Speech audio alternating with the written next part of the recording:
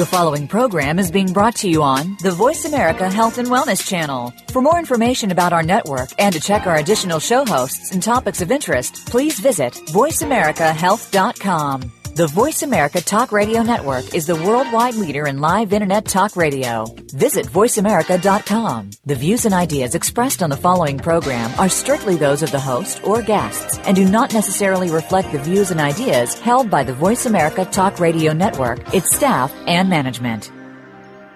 Good afternoon and welcome to 1 Hour at a Time. Recovery begins with education, and host Mary Woods is here to educate individuals and families and provide support through the recovery process. Now here's your host, Mary Woods.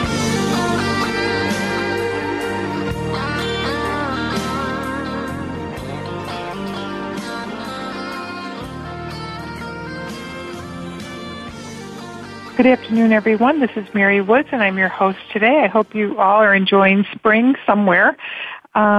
We really haven't gotten it in New Hampshire yet, but we have high hopes. We have a great show today. What I want to talk with all of you about is the whole idea of how do you help somebody get into treatment who really doesn't want to get into treatment. What we've learned since I first started working in the profession in the 70s, when the concept of hitting bottom was what everyone subscribed to, and the damage that sometimes we inadvertently incur on the people that we work with as a result of high confrontation, low touch, high authoritarianism, and low collaboration. And when I was thinking about doing this show, the person that came to mind to talk about it was our guest, and I'm thrilled to have her with us, Dr. Judith Landau, who is a child, family, and community neuropsychiatrist. She specializes in resilience and overcoming adversity across cultures. She's the co-developer of the evidence-based best practice ARISE Continuum of Care. Dr.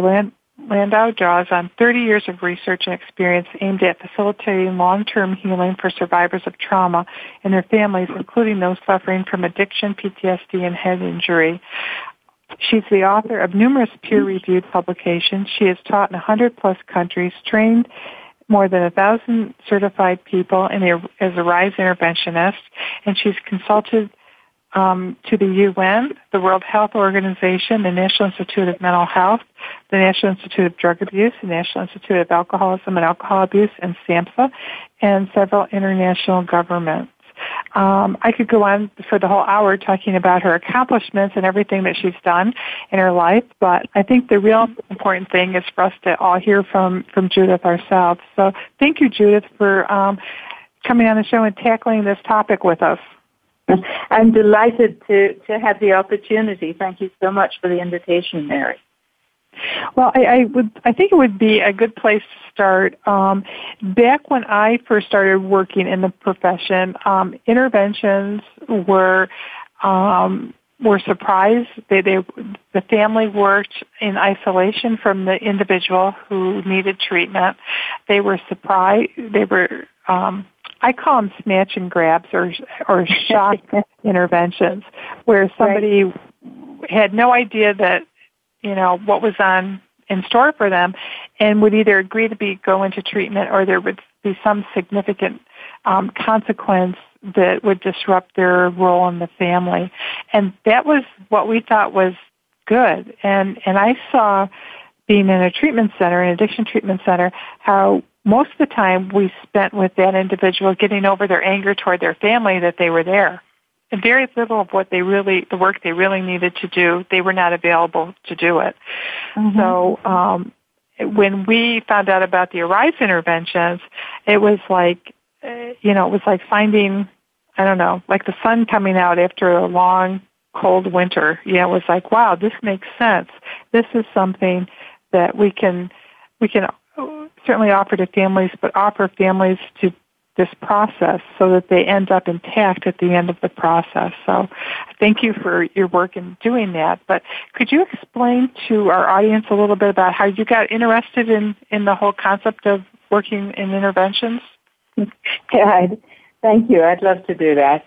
I was a young psychiatric resident in in the 60s, doing, so I'm a little older, working with families and going into homes in a way that was not accepted in those days because the focus was on the patient and perhaps if it was a child, the mother. What happened was the chairman of psychiatry said, I should go somewhere that I couldn't do any more harm, but I also couldn't do any good, and sent me to run a 90-bed addiction hospital.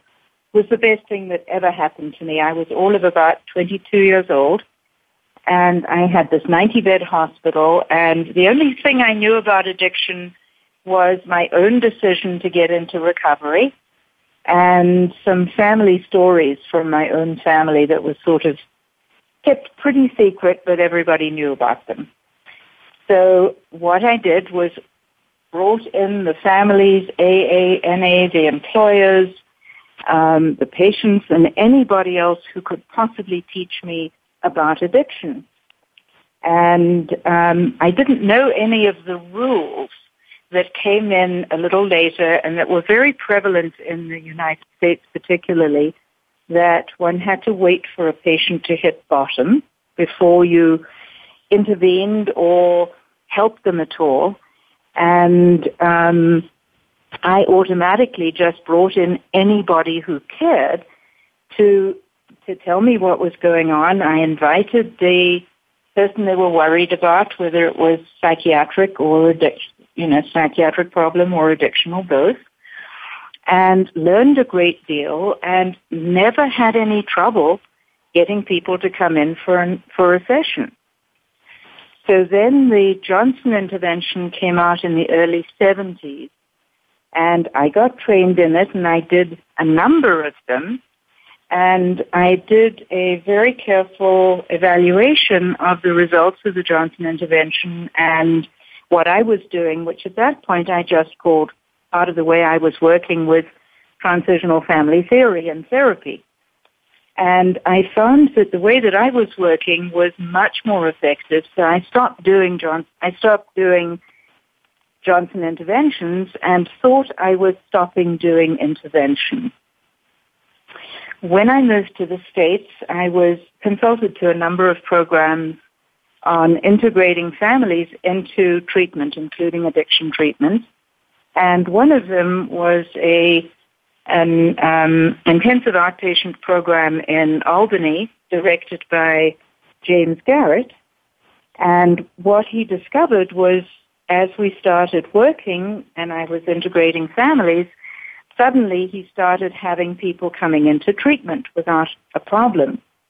And he had done over 1,000 Johnson interventions by then and said, there's something different going on here. What is it that you're doing that is bringing people into treatment, motivated to work, and the families are coming with them? So we took transitional family theory and formalized what I was doing with the objective of having people feel really good about the work they were doing and making it cost effective by having the professionals spend the least possible time and the families do most of the work. And in us, we then did a formal study through the National Institute on Drug Abuse, and our results were amazing, way better than anything else, because both the patient and the family came into treatment motivated, they attended groups, they completed treatment, and the outcome at 1 year was really positive. So it was very exciting. So we published Arise and started training in it. So for our audience who may not have a clinical background, could you explain a little bit what is transitional family theory? Yeah, basically, what really mattered was that the theory really is a belief that all of us as human beings and every living thing is inherently competent and healthy and has the capacity to heal. And, healing is not always possible with chronic illness, but to do better if we rely on our connection to the people who really care about us, our families, our communities, and also our culture and spirituality. And when we can do that, we have the capacity to exercise our strengths and our resilience in a way that allows us to deal with the whole spectrum from overcoming challenges to achieving our goals. And so, go ahead. Sorry, go ahead. And the overcoming challenges can be day-to-day trauma, it can be mass disaster, and our goals may be goals for ourselves, goals for our families, goals for the business we're in. You know, I think what's really important for our listeners to understand is what a humane process this is for everybody involved. And could you explain a little bit about, like, typically a family would come because they're extremely concerned about a family member and in a high state of energy and maybe fear and maybe even anger. How would you deal with that family in this process? Yeah. What happens, the way that Arise works, we start with, typically with getting either a call or a visit from a family member who's concerned about a loved one. And what we like to say is we're not waiting for the loved one to hit bottom or to be desperate or go to jail or have a major physical illness from the addiction or die. We work with the family's bottom, the family getting upset enough to call out and reach out for us. And when that family member calls, we spend time finding out who else in the family cares about that person and who would be willing to work with us. We talk a lot about how addiction starts. You know, in every family, addiction starts with loss or trauma, and that doesn't just involve the addicted individual, it involves the whole family. We explain to the person that this is a process that is loving, hopeful, empowering, inclusive, that it can be fun and includes celebration, rather than the terror of, are we all going to come together and abuse and tell the person we love how bad they are. We're looking instead at the strengths and the qualities of love in this family and how we're going to apply them compassionately and without blame to help the person they're worried about get into treatment. And we're not just trying to get the one individual healthy. We're working with that whole family to have them all be healthier and happier across time. So everybody in the family would have a goal, not just the person that's going into treatment. Exactly. And we also explain that this is not, you know, when people have been watching the intervention show on television, they're often really scared of how rough the process will be, how rough it will be, and that two things, that first of all, that it'll be a rough process, which with us it isn't. We're not asking for a long-term commitment initially. We're coaching that first caller to talk to other people in the family who love the individual, to decide which of them is best, to invite the person. There's no secret, there's no surprise. Everybody's invited, including Uncle Joe who's drinking. And we'll be right back to talk more about this after our commercial. And we'll continue this on the other side of our commercial. We'll be right back.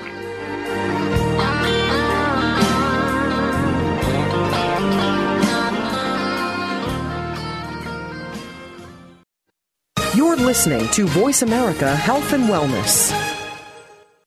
Westbridge Community Services. Westbridge is a nonprofit organization dedicated to supporting the recovery of families and individuals who experience co-occurring mental illness and substance use disorders. Westbridge provides integrated dual diagnosis treatment for adult men and women using evidence-based practices. Visit our site today at westbridge.org and discover that doing what works in helping individuals and families gain recovery from dual disorders is important to the staff at Westbridge Community Services. Westbridge utilizes current evidence-based practices, consensus practices, and old-fashioned common sense to provide treatment to individuals and families that experience co-occurring mental illness and substance use disorders. That's westbridge.org, family-centered recovery for co-occurring mental illness and substance abuse disorders.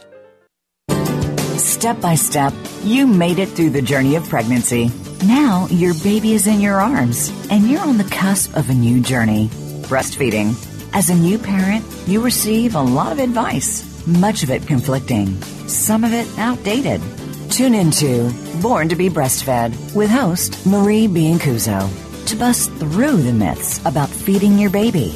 Marie and her guests will help you figure out what you can expect and put you on the best and surest path on your breastfeeding journey.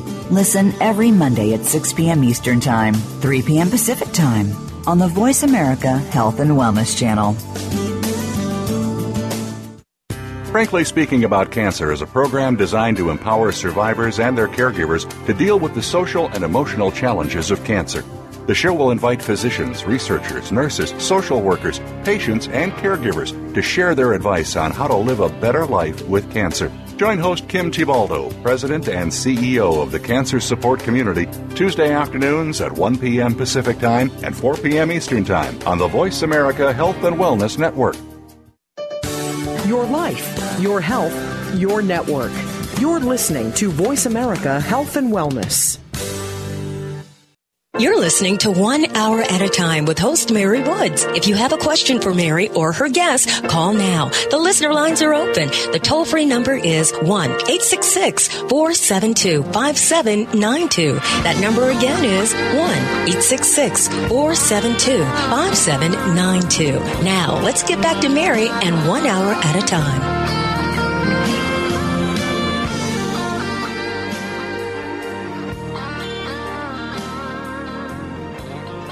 Welcome back to 1 Hour at a Time. This is Mary Woods, and our guest today is Dr. Judith Landau, who is a child, family, and community neuropsychiatrist specializing in resilience and overcoming adversity across cultures. And we're talking with Dr. Landau about the process of entering treatment for people who really don't think they need to be in treatment. And I guess my question is, we're talking about people who have substance use disorders, but this process could work for people with mental health disorders or people who don't want to go in for physical therapy or other types of chronic illnesses as well. Yeah, for example, executives who are too busy to go have their blood pressure checked and kids who don't want to be checked for their diabetes. So yes, in any of those. So we were talking about what happens when somebody calls us, and a right intervention is really trying to get somebody into treatment through love and compassion and removing all the blame, shame, and guilt by having them understand and gain perspective on the importance of connection to family and understanding that addiction is a disease, that it's precipitated by grief and loss that can be healed, and that we believe in a longer-term process where we're not just doing an event and terrifying or coercing someone into treatment. We're helping the whole family work on healing and what each one needs to achieve for him or herself. So it's a very simple process. It's a first call, and in that we help the person who's calling worry a little less, understand that they're going to be supported, and that we coach them to mobilize other people who care about the first caller as well as the person they're worried about. And we ask them just to come to one meeting, a family meeting, to decide who in the family would be best to invite the person they're worried about. So we invite that person. There are no secrets. There are no surprises. And then at that first meeting, we find that over 60% of the individuals that they're worried about go into treatment, and everybody commits to doing what they need for themselves to get as healthy as possible. Only if that first meeting doesn't get them into treatment do we continue stepping up, inviting more people, and having 2 to 4 meetings to help get them into treatment. And by then, we've got nearly 90% into treatment. And that's within about 3 weeks. And while the person is in treatment, we start what we call continuing care, where the family continues to meet, dealing with their own issues, and speaking with the person in treatment on a regular basis with his or her counselor. So it's a continuum of care that goes for typically 6 to 12 months, sometimes longer, sometimes less, where everybody works on getting healthy, communication, relationship, meeting their goals. So, Judith, what do you say to a family member who says, I'm not the one with the problem, my husband or my mother is the one with the problem? How do you address that? Yeah, that's pretty typical, and it's what happens with almost every call. So Mary, how have you been feeling about all that you've got to do to take care of your husband who's drinking? And is there anybody else who cares about him, or is the burden falling entirely on you? Typically, our first callers are the ones who have been dealing with the addiction, what we call one-on-one. And if you think about a problem, the 2 people most closely involved in it are the ones with the least perspective and the most challenge in being able to fix it. So do you think anybody else in the family cares enough to be working with you to get this person healthy? And do you think anyone cares enough about you to worry about how this burden is for you?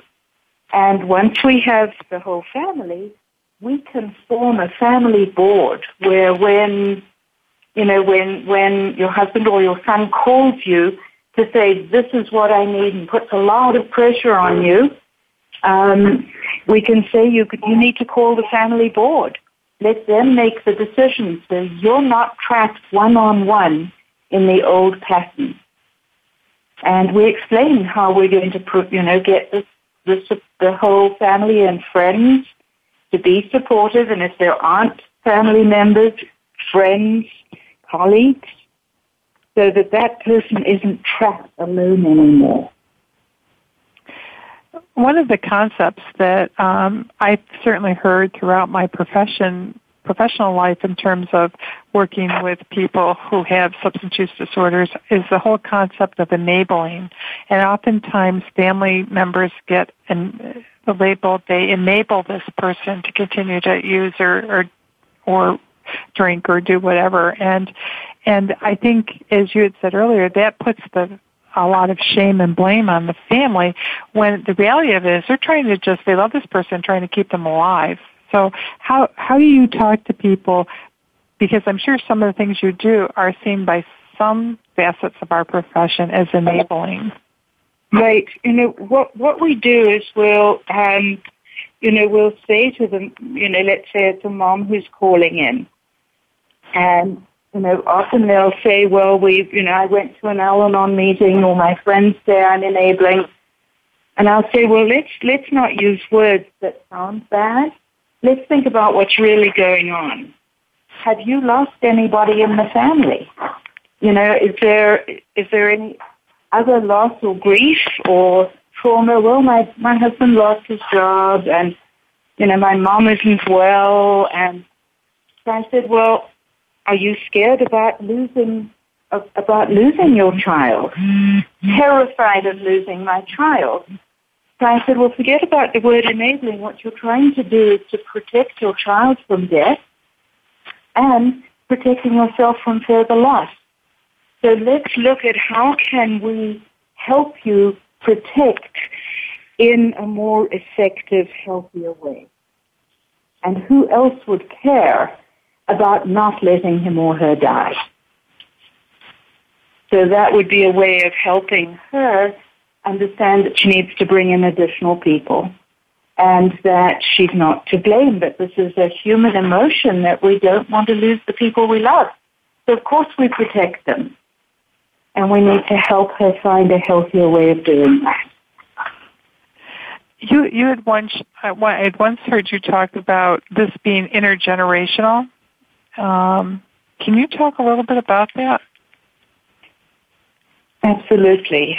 When I ask people if there has been any loss or trauma, they will often say no. Because we don't think, when we're struggling with somebody who's addicted, we don't think beyond our own nuclear family. And what happens when there is a major loss, let's say in a grandparent or great-grandparent, somebody else in the family will develop a behavior that distracts everybody else from their grief so that they can keep functioning. Let me give you a silly example. One of the youngest people I saw with this was a kid who wasn't quite 2, and I was meeting with her parents, and she was in the room, and as her parents started to argue, she picked up crayons that she'd been drawing on the floor and started drawing on the wall. Well, the minute she started drawing on the wall, her parents stopped arguing and took care of her to stop the behavior. So addiction serves that same purpose. It distracts people from their loss so they can keep functioning. And because it's effective, it becomes a pattern that's then transmitted down the generation. If we think about another example with, let's say, a husband who's promoted, which means that he's away from the house a lot. One of the children is likely to step in and help. And when we lived in traditional extended families, a grandparent or an aunt or an uncle would step in to help mom. When we're living in nuclear families, that doesn't happen, so a kid has to step up. And that's often the kid who's most at risk, because that's the kid that feels responsible but without the training or the maturity to do the job. So those are two of the really important dynamics that happen normally in every family. It's only when the loss or the absence is extreme that we use something more effective to deal with the grief.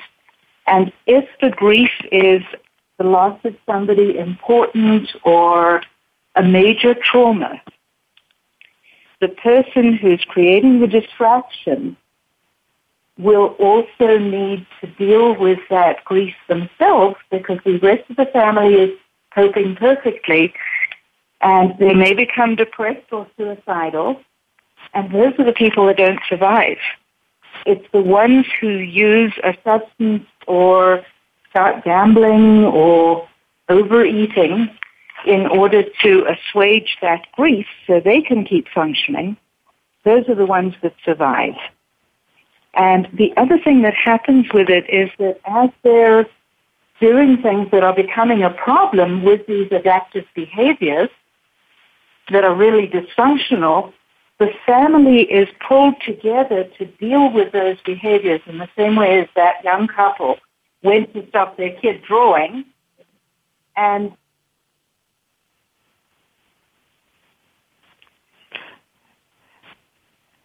much like the young couple whose child would start drawing on the wall to deflect what was going on between mom and dad.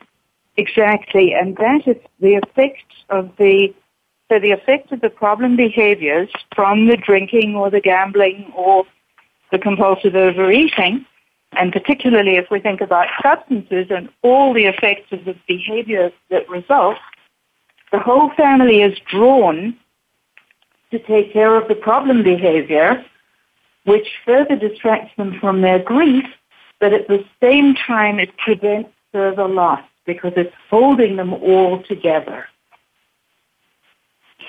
So those two things, the distraction and the being held closely together, are why the addiction then becomes an unconscious, because it was effective, it's unconsciously handed on from generation to generation.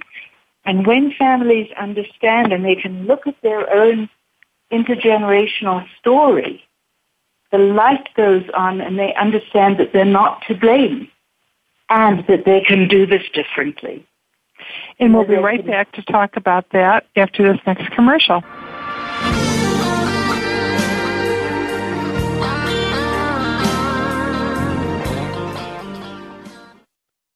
You're listening to Voice America Health and Wellness. Westbridge Community Services. Westbridge is a nonprofit organization dedicated to supporting the recovery of families and individuals who experience co-occurring mental illness and substance use disorders. Westbridge provides integrated dual diagnosis treatment for adult men and women using evidence-based practices. Visit our site today at westbridge.org and discover that doing what works in helping individuals and families gain recovery from dual disorders is important to the staff at Westbridge Community Services. Westbridge utilizes current evidence-based practices, consensus practices, and old-fashioned common sense to provide treatment to individuals and families that experience co-occurring mental illness and substance use disorders. That's westbridge.org, family-centered recovery for co-occurring mental illness and substance abuse disorders. Tune in every Monday at 2 p.m. Pacific Time and 5 p.m. Eastern Time on the Voice America Health and Wellness channel for Eat Well to Live Well with Kelly Hill. Kelly covers our relationship with food and teaches us how easy eating well and living well can be, taking us on a weekly food journey, guiding us to a more rich and vibrant life. So tune in every Monday at 2 p.m. Pacific Time, 5 p.m. Eastern Time on the Voice America Health and Wellness channel for Eat Well to Live Well with Kelly Hill. You read about it in health news every day. Cancer rates are going up. Obesity in the U.S. is on the rise. Heart disease and diabetes are top killers every year. We can follow the advice of our doctor, but cravings persist. Weight goes up and energy is still down. It doesn't have to be like this. Tune in for Body Balance Talk with your host, Jeannie Schmidt, along with Lucy and Madeline. You'll learn how you can work with your body to feel better and look better, too. Body Balance Talk airs live every Friday at 2 p.m. Eastern Time, 11 a.m. Pacific Time on Voice America Health and Wellness. Your life, your health, your network. You're listening to Voice America Health and Wellness. You're listening to 1 Hour at a Time with host Mary Woods. If you have a question for Mary or her guest, call now. The listener lines are open. The toll-free number is 1-866-472-5792. That number again is 1-866-472-5792. Now, let's get back to Mary and 1 Hour at a Time.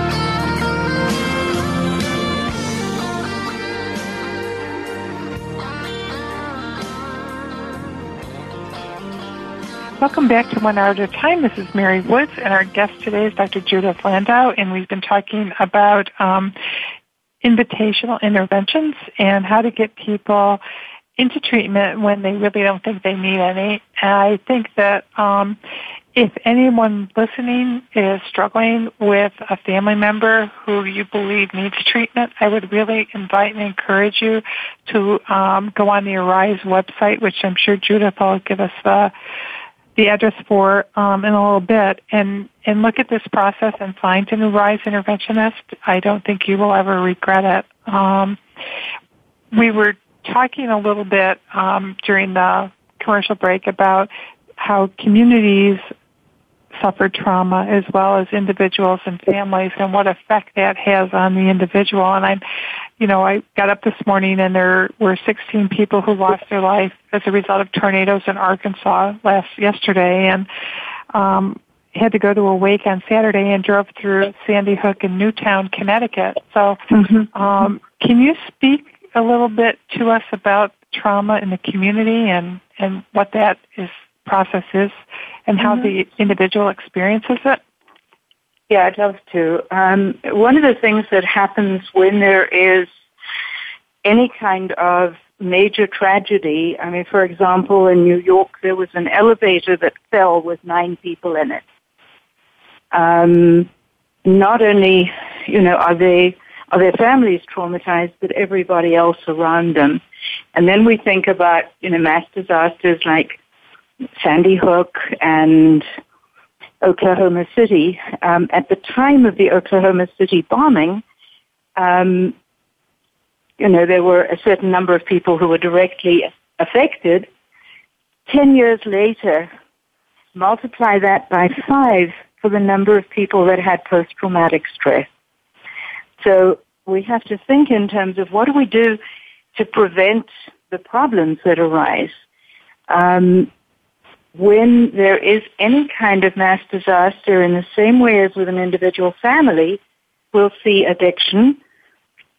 Any kind of mass disaster or people who've had, become refugees, there's an automatic 30% increase in addiction in that community, as well as increase in heart disease and trauma response.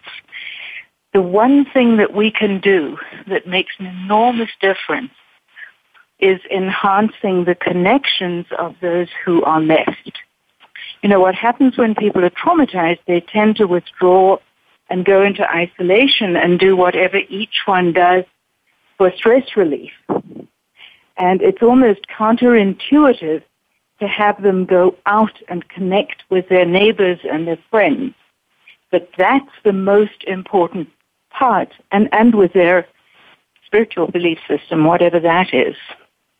It's the most important thing we can do when there's been a major loss. So, for example, after Katrina with New Orleans, many of the families, not only was there a huge percentage of that particular community lost, and they lost their homes, which is where a lot of our security comes from, but when they were rescued, many of the families were split up. So instead of having a 30% increase in addiction, they had a 60% increase within a year. And the same thing happens in war zones. When families connect with their neighbors, make a concerted effort to expand their community and look at what they can do to help others if they weren't directly impacted, and make sure they connect with the ones who are, the rate of increase in addiction is much less, and it heals much more quickly. Well, as you're saying that, I'm thinking about, certainly if you think about London, that for, 10 months was getting bombed nightly, and people living in the underground, and neighborhoods living in the underground. And do you know what the rate of addiction was after that? Because there certainly seemed to be a sense of community. It was over 40% increase. Okay.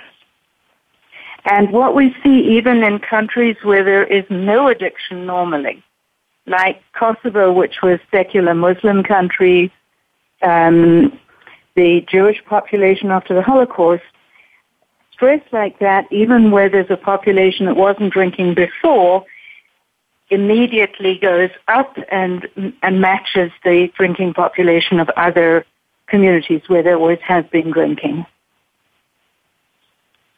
And again, why did this happen? It happens because the one person who's drinking or using is assuaging their own guilt, their own grief, and then the behaviors and the problems that arise bring the family together.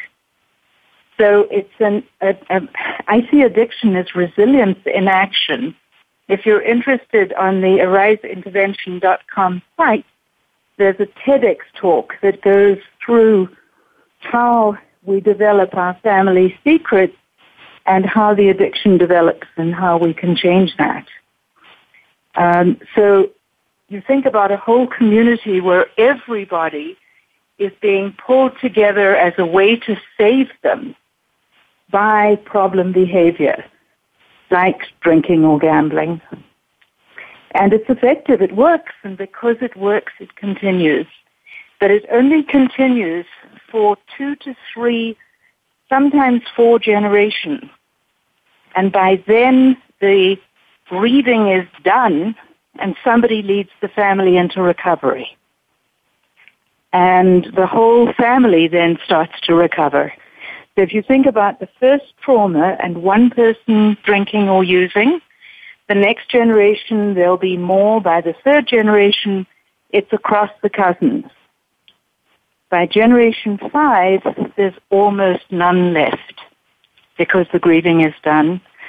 So some of the theory behind Arise is that we don't have to wait 3 to 5 generations. We can come in at any point and work towards healing the whole family. And finding effective ways to protect and love one another instead of an unconscious way that really brings its own destruction. Yeah, that's really interesting when you think about, we call this being a multi-generational disease, any type of addiction, and you see it from one generation to another, and it's almost it's predictable. Even and not only is it predictable, but when we get that first call, the terror is that not only is this person going to die, but that the children and the grandchildren and the great-grandchildren will also have the disease. Right. And when we're working right from that first call, we're helping the first caller and then the whole family understand how this works so they can make sure that they're bringing the intergenerational strengths and survival skills from previous generations so that this does not have to go on into future generations. So one of the most important effective tools of Arise is hope and the knowledge that they have the capacity to change. Thinking about addiction being a form of resilience is a unique concept. I know. Yeah. But if you think about the other reactions to trauma are depression and suicide. Yeah. Or post-traumatic stress that renders people totally incompetent and often results in suicide. Addiction is a slow form of suicide, and if we can keep the addicted individuals alive long enough, they don't need to die, and they don't, because those are the intergenerational families where someone will come into the office and say, for that first meeting, there's no hope for us. We've already got generations of addiction. And then I'll say, well, do you know where it started? No, Grandpa was drinking heavily. Well, tell me about him. Tell me about his parents. Well, his dad died when he was 4. And then do you think his mom was depressed after that? And maybe we've got a 4-year-old who, similarly to our little 2-year-old who drew on the wall, is distracting his mom from her grief. And once they can see that and understand how it starts, there's a clear pathway to forgiving themselves, not feeling ashamed and guilty, and being able to look at a memorial service, a way of being grateful for the people who have gone in the past, and making concrete plans to attend 12-step meetings, to meet regularly. I have a family who's now nearly 3 years after the Arise intervention and continuing care. They're still having their weekly family meetings like they did with me and using it as an opportunity for celebration, sharing news, and continuing to stay connected. And all 4 addicted individuals in that family are still clean and healthy. That's amazing. And what a hopeful message for our listeners. And we'll be back after this commercial with our last segment with Dr. Landau.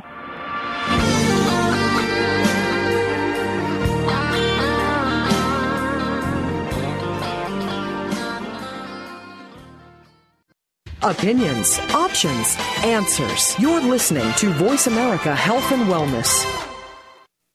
Westbridge Community Services. Westbridge is a nonprofit organization dedicated to supporting the recovery of families and individuals who experience co-occurring mental illness and substance use disorders. Westbridge provides integrated dual diagnosis treatment for adult men and women using evidence-based practices. Visit our site today at westbridge.org and discover that doing what works in helping individuals and families gain recovery from dual disorders is important to the staff at Westbridge Community Services. Westbridge utilizes current evidence-based practices, consensus practices, and old-fashioned common sense to provide treatment to individuals and families that experience co-occurring mental illness and substance use disorders. That's westbridge.org, family-centered recovery for co-occurring mental illness and substance abuse disorders.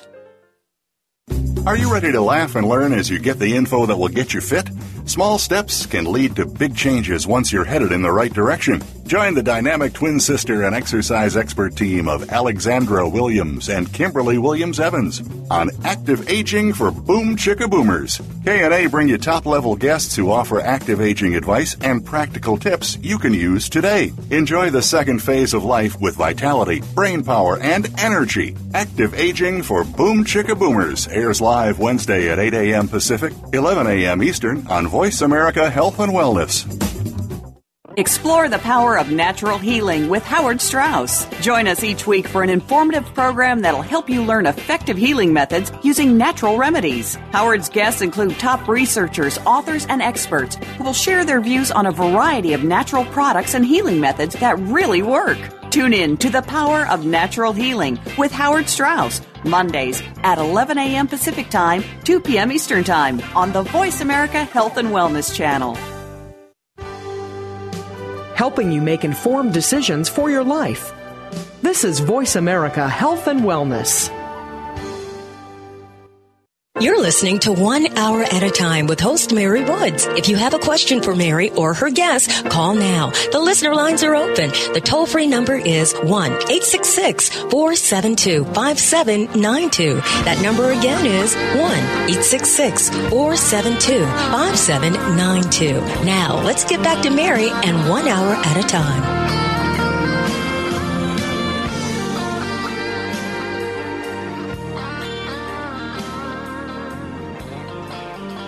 Welcome back to 1 Hour at a Time. I'm your host, Mary Woods, and our guest today is Dr. Judith Landau. We've been talking about a number of things, including how people get better and the important role that families play in people getting better, and in the hope that families can get into recovery as a unit and just enhance their relationships in their lives. And you talked a couple times about resiliency, Dr. Landau, and could you talk a little bit more about that so our audience really understands what you mean by that, resiliency? Yes, I thank you. Thank you, Mary. Growing up in the middle of a war zone, I got to feel that regardless of how many people were murdered and disappeared, that there was still a sense of safety amongst the children.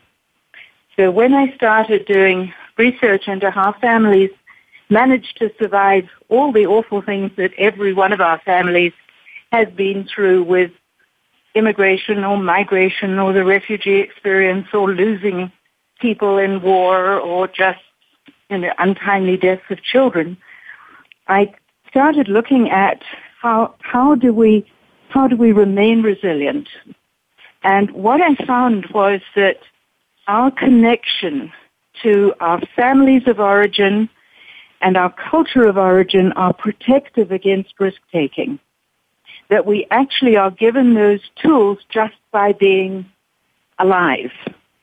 And that we can get through the most traumatic events and come out the other side stronger than we were, with more resources than when we went in. So if we think about somebody having a traumatic event and being isolated, they're the ones that are going to get into trouble. The ones who have close friends and family available and who are able to reach out to them are the ones who will be safer. And in terms of how we stay connected to culture of origin, it's really learning our family stories that come down through the generations so we can understand the survival strength and the qualities that come down our families that we want to see in our great-great-grandchildren. And what was amazing in one of my studies was finding that the people most at risk were the ones who knew no stories at all, that people who knew horrible stories of murder and addiction were safer against risk-taking, whether it was sexual risk-taking or addiction, than the ones who didn't know any stories. So that connection to our loved ones and our support community is the most important prevention tool. So and Judith, that's where our resilience comes from. What if someone's adopted? Is it, and it's not their family, their biological family? Is it still protective if you know your adoptive family's history? What we do with adopted kids, it's important for them to understand that they have access to the intergenerational strength of their adoptive family because that's who's raising them. So They don't have to come down biologically, but we also do a lot of work with sending adopted kids who have a higher rate of addiction than non-adopted kids. What we do is we send them, either help them reconnect with the biological families if that's possible. If not, we'll send them to the internet to look at what might have been happening in the community, in the country, in that particular family at the time that they were born. What kind of sacrifice and reason for giving them up could there have been? And typically it'll be altruistic rather than punitive. Most mothers who give up their children do it out of love. And once they can understand the environment and what might have precipitated the adoption, they get a sense of having been loved right from the beginning by their biological family as well as the intergenerational strengths of their adoptive family. So before we run out of time, could you let our listeners know the best way to get a hold of you or to learn more about Arise Interventions if they are in need of one? Absolutely. So our website is ariseintervention.com. The phone number is 877-229-5462. Again, ariseintervention.com or call 24/7, 877-229-5462. We'd love to hear from you. And it will be a call that you will be forever grateful to have made. Thank you, Mary. I'm sure. So in thinking about resilience, how can treatment programs help families and individuals become more resilient? Because we tend to focus on the problem. Right. The most important thing is families often feel such an enormous relief when their loved one's gone into treatment that they don't want to participate any further because they need a break. I can really tell you that those families who participate in the treatment, who work constantly with one another and doing their own 12-step meetings, their own therapy if needed, and going to the family program in the treatment center, those are your loved ones who will do best. One person in the family going to one meeting makes a statistical significant difference in the recovery rate of your loved one. And because we keep families involved all the way through while they're in treatment, whether it's inpatient or outpatient, and for at least 6 to 12 months, we have over 60% clean and sober at 1 year with another 10% improved, where the national average is lower than 20% at 1 year. And that's really because of what families can do. Families are very powerful. Yeah, it's the love and connectedness which provides the resilience for people to heal. And I think that we've underestimated that for many years, at least in the addiction world. I think we've seen, even though we call addiction a family disease, we've really segmented. There's the family treatment on one side and then the individual on the other, with very little coming together. Right. And in fact, it's the working together that really provides the healing and the long-term recovery and prevents somebody else in the family from picking up the addiction if one gets sober.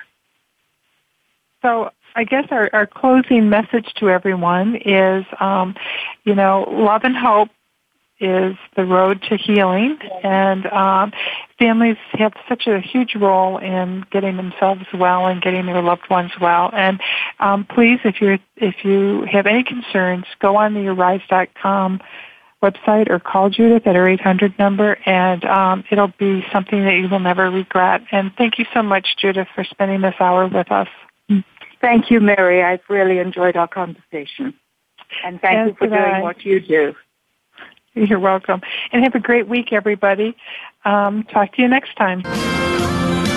We appreciate you joining us today for 1 hour at a time. Successful recovery from a substance abuse problem or mental illness depends on education and support of loved ones. Thank you for being that support system. Be sure to tune in next week for another hour of education and compassion, 1 hour at a time. We'll see you next week.